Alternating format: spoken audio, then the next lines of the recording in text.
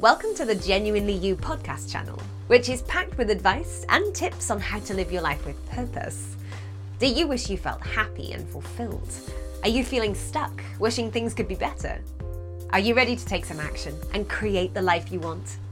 To start living an empowered life, you need to recognize and make full use of the power and freedom that comes from being genuinely you. Your host is Gina Gardner, a #1 best-selling author whose whole life has been about supporting people to achieve personal empowerment, helping people just like you recognize that they can. Learning to say no graciously. Many people have huge levels of anxiety about saying no to other people. The result of that is they take on things that they then resent or that actually get in the way of the things that they need to do. Today's video is looking at how to say no graciously, but in the first instance you need to think about why is it that you find it so hard? And what I've discovered over the time I've worked with so many clients is that at the heart of it is usually poor self-esteem. If you're putting everybody else first, you have to ask yourself, why is it that they're more important than me?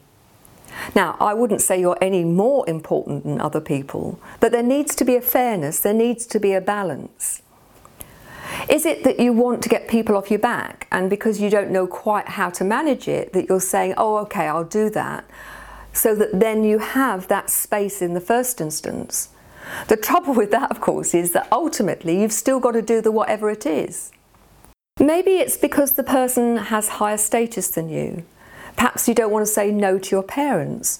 And I was working with a client only the other day. He's in his 50s, but his parents are the people who still call the tune.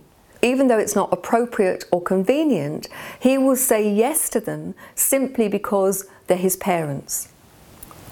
The solution is always to use the measure. Is it appropriate? Is it fair? Is it equitable? And I would say to you that one way to do that is to give yourself the gift. One way to do that is to give yourself the gift of treating yourself equally with others. Imagine an old pair of scales, the sort that they have on courts of justice, where they have the pans and the chains. And I would say to you, any situation, put what you're asked to do and then look at what that's costing you. Is it fair? Is it appropriate? Now, every situation may not be fair, but look at it over a period of time. If sometimes you're doing more because somebody's ill or because there's a particular situation. But overall, ultimately, it needs to be fair to you both. How do you feel when somebody says no to you? Do you instantly not like them? Do you not talk to them? Do you feel rejected? I would suggest it depends how and why people are saying no to you. You don't generally stop liking somebody simply because they said, I'm really sorry, but I can't manage that today. And yet we don't use those same rules for ourselves. Why is it different for you? So we're going to look at how to say no graciously. And I have later on got some wording that I've created specifically to use in these situations. But long before that, let's look at some of the principles. 56% of any communication is your body language. So if your body language looks awkward or is saying no and it's coming across as being a victim or aggressive, that says a lot. We've talked about archetypes. It's a really good time to get into your royal archetype, to stand straight and tall. And even if you're on the phone, useful to stand up. We're much more resourced when we're standing up, which is why sales teams often do their selling standing. The next thing is the tone of voice.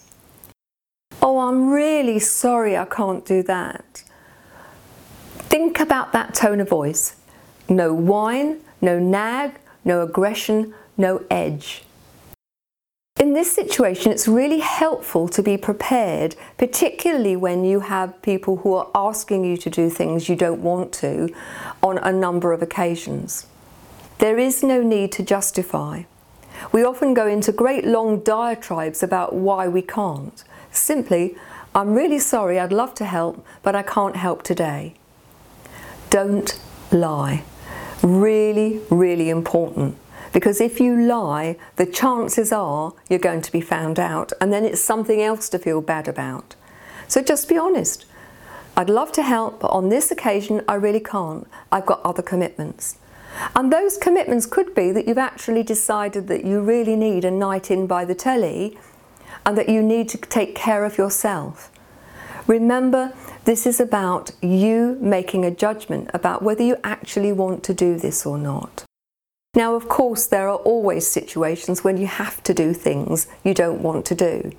If you've got somebody who's ill and you're taking care of them, then saying no in that context may not be appropriate. That's why the appropriateness is really important. But put it into the work context, or somebody who's asking you to do something in a personal context. You have a right to say no if you want to. So I've prepared some wording, and the reason I'm going to read these is because I've actually constructed these very carefully. And you can have a download of these alongside this video. And as I said, if you're prepared, it's much easier. So let's put this into the context of work. You've been asked to do something, you've got lots of deadlines and you're really busy. Here are some snippets that you could use.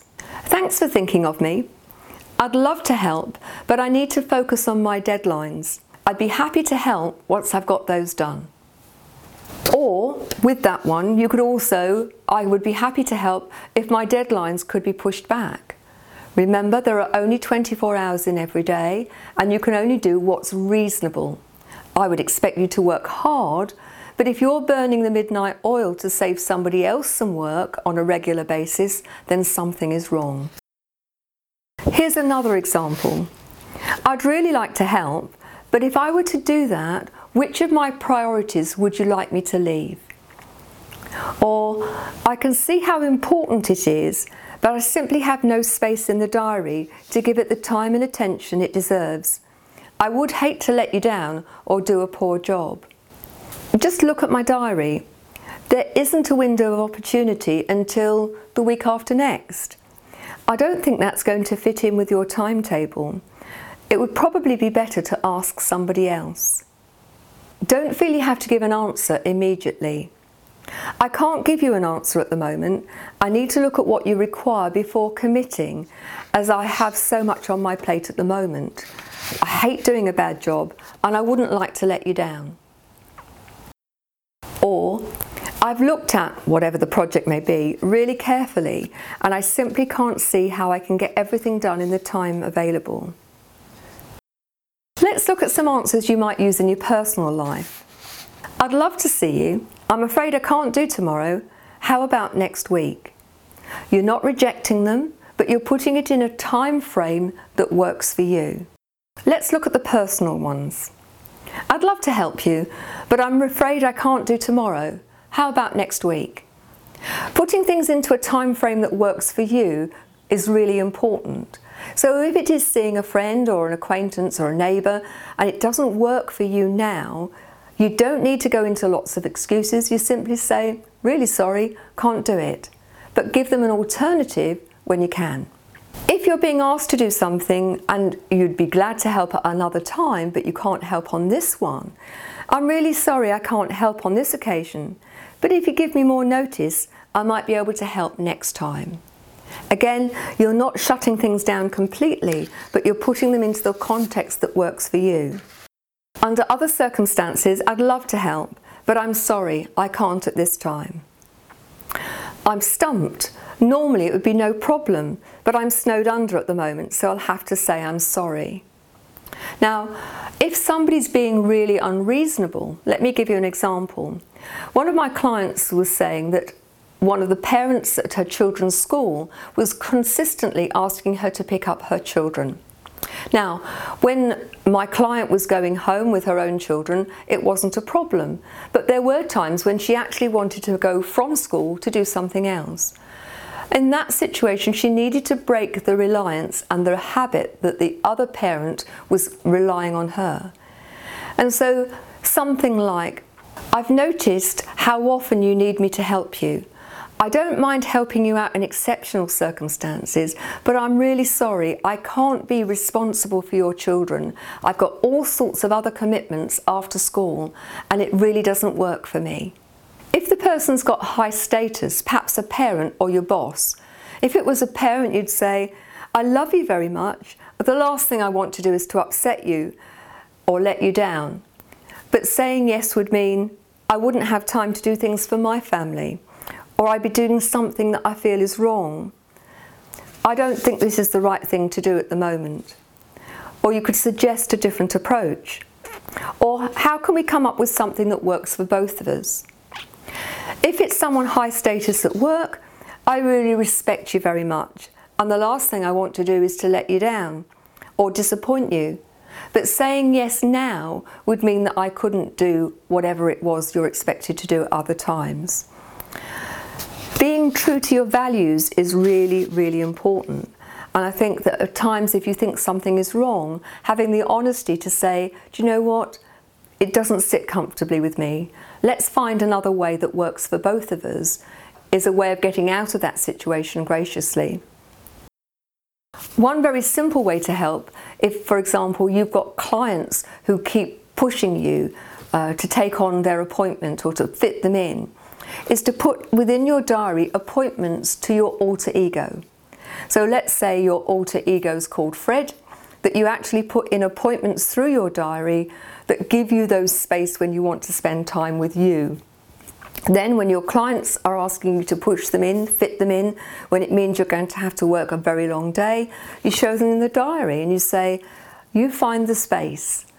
They can see those appointments are already in there with Fred. You might want to give them more than one name, but actually that client doesn't feel you've rejected them. They can see you're busy. It actually gives you higher status in the sense that you are busy, and then they can find the space that works for both of you. It gets easier with practice. Please don't think I'm suggesting that you say no for the sake of it. This is about saying no when it really is the right thing for you, rather than saying yes simply because you don't want to disappoint someone or you want to get them off your back. Let me know how you get on, and I'll speak to you next week. Bye-bye. You've just been listening to another great Genuinely You podcast. We hope you enjoyed it.